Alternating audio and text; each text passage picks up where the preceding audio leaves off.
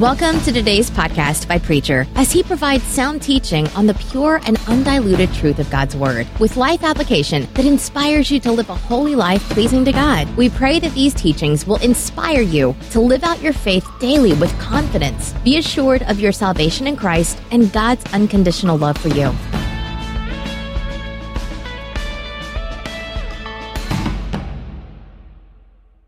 I know where to find him. I think of all of the sad things that happens to us through the years. I remember a lady that at one time had been a very beautiful, lovely person, but somewhere in the process of living, she lost her husband, and soon as her only child was old enough, a son left, and she never heard from him again. I was sort of connected with this person in a way because she came to church every once in a while, but she lived a far distance away from the church, and so I guess used that as an excuse for not being in church more. But anyway, it came time for her to die, and she knew that she was dying over a period of time before she finally made it out of this world. And during that time that she was in the process of dying, she was greatly preoccupied by the thought of her son, and said again and again, "Oh, if I knew where I might find him, in order that I might be in touch with him." And then she got a promise from me before she died that if the son showed up at the time of the funeral or after, that I would remind him of the greatness of the love of his mother. Well, she died. I buried her. And to this day, I have no contact and no trace. Never heard a word from that son to know whether he's either living or dead. Oh, that I might know where to find him. Coming from the depth of a dying mother's heart, we get something of the same feeling when we read the book of Job and know something of the shattering experience that this man had. The question that he had of God, "Oh, that I might know where his seat of judgment is, that I might be able then to go and take my case before him." Because you remember Job as being a man of great possessions, and finally he was reduced to nothing, nearly, only a spirit living. And then he was in this position to be searching for God, not being conscious of him, feeling that God had left him and God did not know about him. "Oh, if I only knew where his seat of judgment was, I would go and put my case before him." Is that not strange when we read Job and then we read the book of John? And they're practically dealing with the same things, only about 2,000 to 3,000 years later.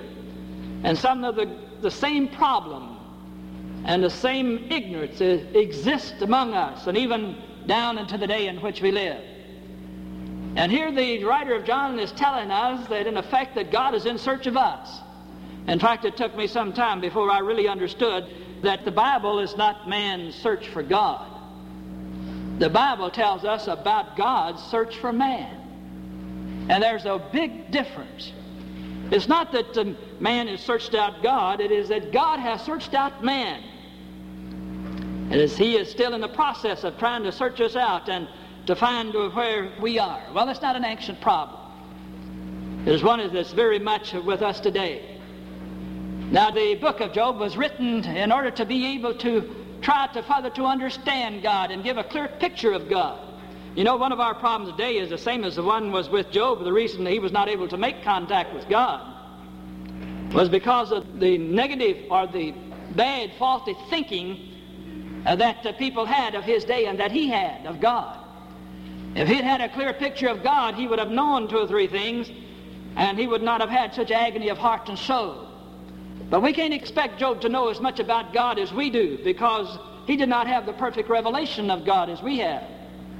But if you had been with Job and all of these things that happened to you that had happened to Job, and then you had 3 friends, Eliphaz, Bildad, and Zophar, to come to you, and all of them the same message.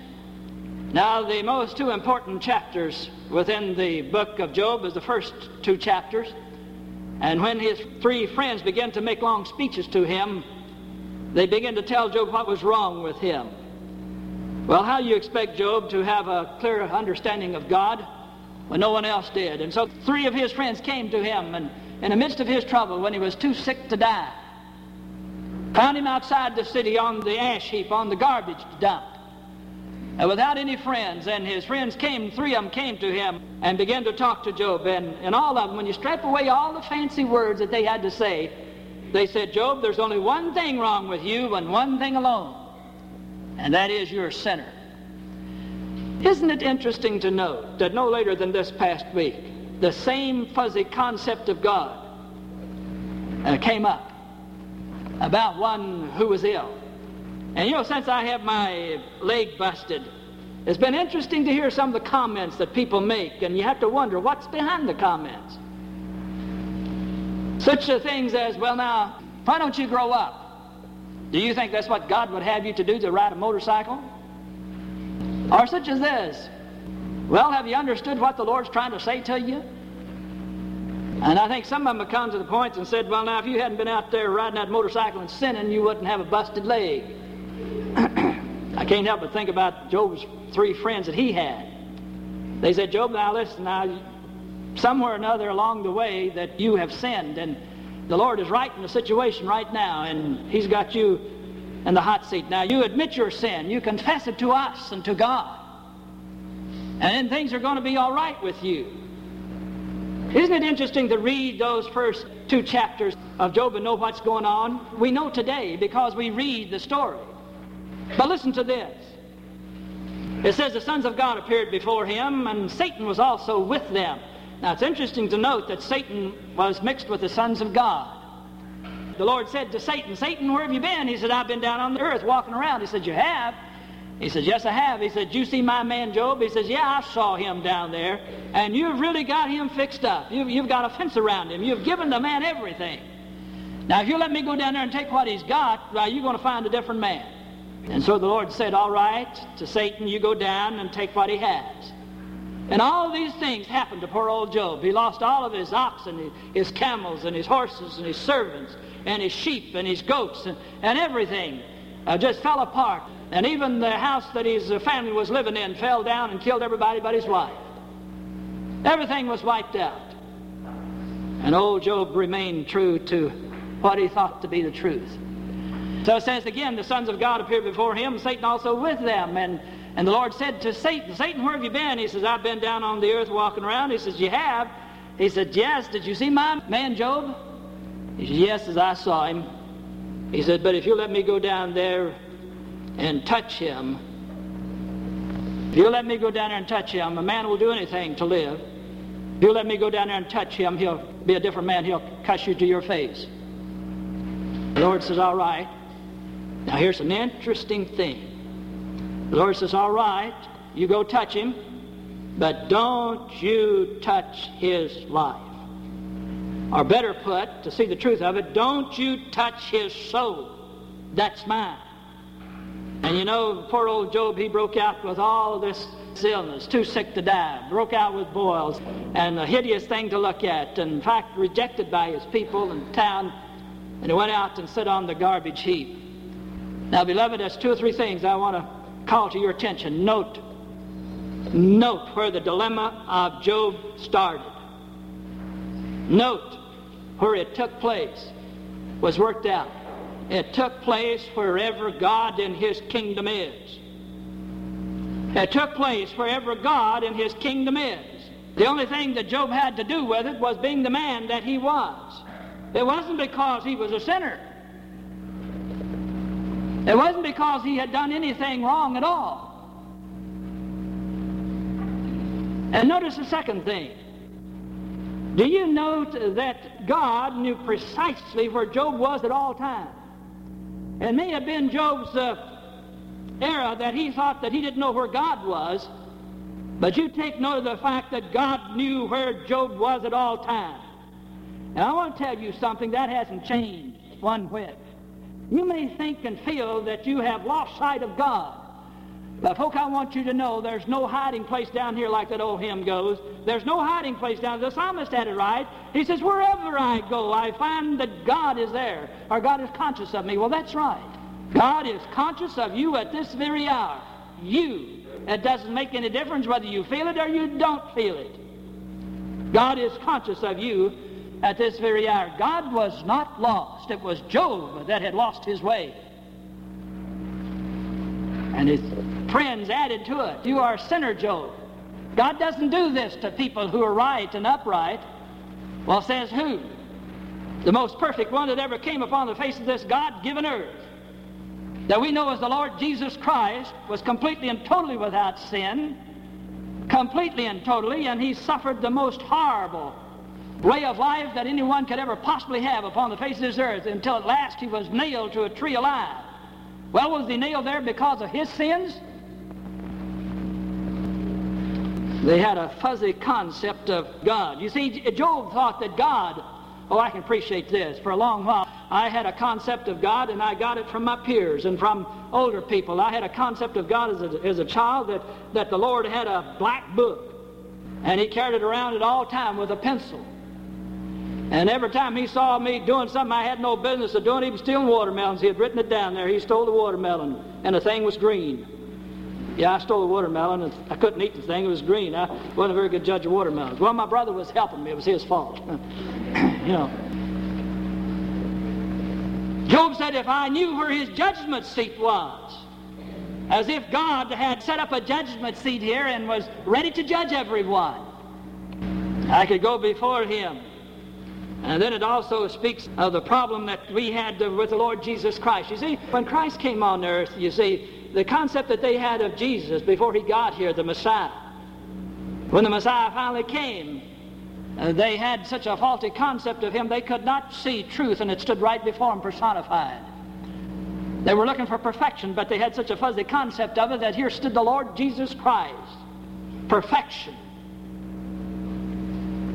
And they thought he was in league with the devil.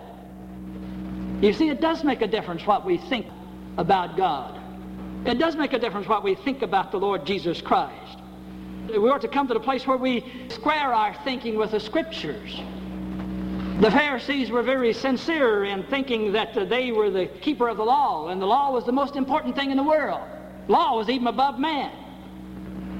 Well, if you got sick back then on the Sabbath day, it was too bad. You couldn't be waited upon and tended to until the next day. But Jesus said, man was not made for the law. The law was made for man. Man is the highest thing in the creation of God. Well, what was Jesus really like? He came as one who was meek and lowly in spirit. What does Jesus say about the greatness of the love of God? By action. He went among those who were in great need and distressed. He went among those who were hurting. He went into the marketplace where people were bought and sold. He walked the dusty roads where he could meet the people who were beggars and who were blind. He went to those places where people were hurting and where people were in need. The wrong concept of a God, and we have a wrong concept of man. It's no wonder we don't try to get closer to God, because we have such a false concept of the greatness of man, his capabilities. Well, man is great, and he is capable of many things. But, beloved, he has a God that he is to answer to. Job thought he was good enough if he could find the judgment seat, that he was good enough to go before it and plead his cause. Well, we're told and we know that it's the only way that we can stand before God is through the Lord Jesus Christ. It's through the Lord Jesus Christ. We have a position within the kingdom of God not because we're capable of keeping the law. We were not capable of doing it. And we have a place in the kingdom of God simply because, as John told us in our scripture this morning, because God through Christ gives us the power to become the sons of God. And he didn't say that we got power within ourselves. He gives us power to become the sons of God.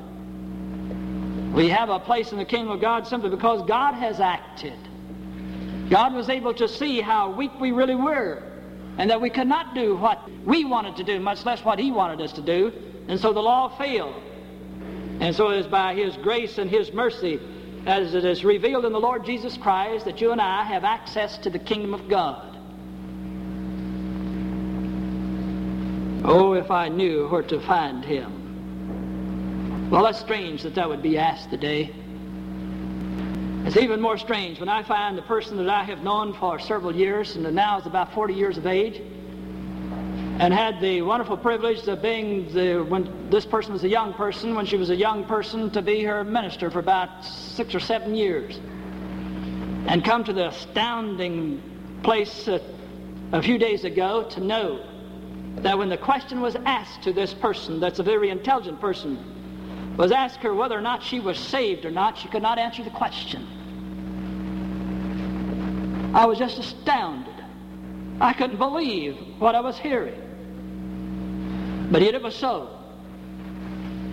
She really seemingly did not know whether or not she belonged to the kingdom of God. How can this be? How can this be? I know where to find Him. I know where He is. I know how we can get a hold of Him. Is there anyone here this morning that if you had to answer the question, if some friend asking you whether or not you belong to the Lord Jesus Christ, that you would have to guess about it? Or you would have to say, well, I'm not sure, I don't know. Beloved, if you were here this morning and you're in such a position, listen to what is trying to be said this morning, both in the Old Testament and the New, that the fault is not with God. It's on your side. I wonder what more God could do than He has already done to give to you His Son. And the only thing that you have to do is to believe in Him. To believe in Him. I don't care how you feel about the situation, that you believe that this is so, that what you read is so. When John tells us that we were given the light, that we were given a Son, that we were given the Lord Jesus Christ, the Savior, the Messiah is here. Do you believe that? Then if you believe it, you are saved. Now you may not have some type of a great emotional experience connected with it, but do you believe this morning that Jesus Christ is the Son of God, that He came in love to you and to me, filled with forgiveness and compassion for all of us? I don't care who you are. I don't care what yesterday was, how bad or how terrible. I don't care what you've done in the past. I don't care how hideous your sins have been. I am saying to you that there's one that is among us this morning that has the power to set that sin aside, all of them. He paid for it already. The price has already been paid. All you have to do is claim it. And how do I claim it? By simply saying yes to you, Lord. I trust you to deliver my soul. I trust you to deliver my soul. I've been about this business a long while. That's all I can say this morning. I trust the Lord. I can't deliver it myself. Neither can you. It's an impossibility. But I'll tell you one that can deliver your soul, and that is the Lord Jesus Christ, because He's already paid the price for your sins. Oh, that I knew where I might find Him, that I could present my case to Him. Oh, beloved, I don't know what kind of misery and pain and agony and suffering that you happen to be in, or whether you're in any at all. But I would want you to know this morning that God is not trying to get even with you. He is not trying to write anything. I do not understand suffering. I don't understand. It's a mystery to me. It's locked with God. I know the greatest things that I have came to me through suffering. And that is when my mother gave birth to me and when the Lord Jesus Christ died on the cross. I have access now to the kingdom of God, suffering. I don't understand it, but I know it's so. I do not know what God is doing with your suffering. But beloved, if you think that God is trying to punish you when He has deliberately sent to you the Lord Jesus Christ in order to tell you a different story than Job knew about, it wasn't even so with Job. God was not trying to punish Job. His friends were wrong. They were wrong. Even if they had a sin, they still would have been wrong. It happened in heaven. And I want to tell you This morning, beloved, the things that happen to you too, you think they happen to you. They do happen to you here on this earth. But do you know where they take place? Somehow, some way, in the infinite wisdom of God. I don't understand it, but He's got to say it's okay before it happens. I believe that. I believe every word of that. Not by chance. It is not by accident. Only we as people talk about accident. It's no accident with God. Yes, I know where He is. The place to search for Him. It's interesting to note where people have found the Lord Jesus Christ. I picked out 2 or 3 of the most common places, where we see the Lord. You can look for the Lord in the lives of other people. That's what the man was saying so many, many years ago. I would have fainted if I had not hoped to see the hand of the Lord in the land of the living. Now, beloved, to strip away that and put it in our words today, it simply means this. Yes, I would have fainted if I had not seen the Lord Jesus Christ in your life. If I had not seen evidence of Him, well, of course I would have. I'm not that strong. I look about and look to you, those of you who are committed and dedicated, how forgiving you are. I see it. And when I see great forgiveness coming, you see, a lot of people say it's easy to forgive. Well, it's not easy to forgive if you've really been hurt by somebody. But when you see one has been hurt and then forgiveness comes, I never said, but what I don't realize that I am standing in the very presence of the Lord Jesus Christ. Oh, that's beautiful. Of course it is. And where I see extended love, compassion, and understanding, I realize that this is not the work of the devil, but this is the work of the Holy Spirit. And where I'm conscious of it, I realize that I'm standing in His presence. When I watch your dedication and your commitment to the Lord Jesus Christ, and as you go about working it out in your life every day, I realize that I am standing in the presence of the Lord Jesus Christ. Beloved, let us be careful how we treat one another. Because you see, the truth of it is, we're dealing with more than just flesh and blood. You're dealing with something that is eternal and greatly loved by the Lord Jesus Christ. Let's deal as much as within us, as the Paul says, to be kind and considerate and understanding. The Greeks had a thought that wherever there was order, there must be a mind behind it. Beloved, this time of the year, I remember a person, more than one, was able to discover, though they had been searching elsewhere, but in the springtime, the sheer beauty of nature, seed time and harvest. The coming again of the flowers and the trees. I know that, well, Paul said, he says you ought to be able to look at nature and know that there's a God. Look at it. Enjoy it. Let it speak to you of something that you have 10,000 times over 10,000. What is here upon this earth, eye has not seen. Think of the beauty of this. Eye has not seen. How beautiful it is out there this time of the year. Eye has not seen, nor ear heard, nor has it entered into the heart of man what God has prepared for you. And look in your own life. I remember a man that had grown weary searching for the Lord Jesus Christ. In fact, he said, I have grown weary and I'm given up. And in his desperation and in mine, I said, well, you've looked everywhere else and haven't found anything that you can understand to be either the hand or the face or the act of God in your life or around about you. I said, now why don't you look within your own heart and soul? Why don't you check your own mind and try to ascertain where these good thoughts come from that you have? And the good things that you purpose within your life, where do you think they come from? And I remember this man so very well. About 3 days later, he came back to the office, and I knew that something had happened. He says, this is the strangest thing. It's unbelievable to me. He says, here I have searched everywhere and gone places and done things, looking and searching for the Lord Jesus Christ, and only come to the place where I discover the witness of the Holy Spirit within my own heart and soul. I'm a changed man because I realize that here, and he did this, is the tabernacle of God. the dwelling place of the Holy Spirit. Now, isn't that interesting? That is right. The Scripture says so.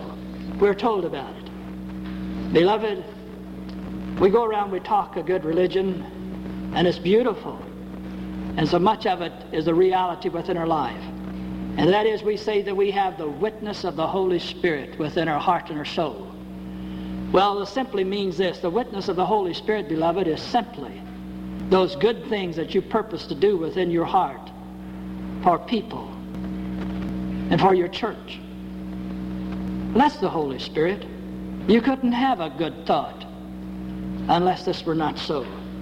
The Lord is witnessing with your spirit and calling you to a commitment and to a dedication to do good, to sow seeds of kindness, to be forgiving, and to walk upright before Him. What does the Lord require of thee? But to do justly, and to love mercy, and to walk humbly before your God. My friend, let me say to you, any time that you feel that within your heart and your soul, you just be aware of the fact that the Lord Jesus Christ through the Holy Spirit is speaking to you.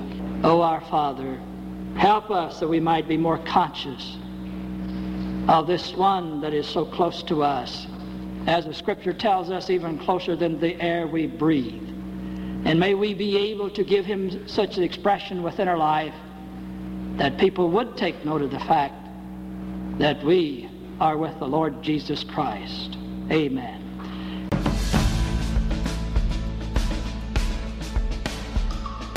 Thanks for listening. Hope you were blessed. We pray the Holy Spirit will make you a doer of His words, finishing the work He started and making you more like Christ for the transformation of this world and preparation for heaven.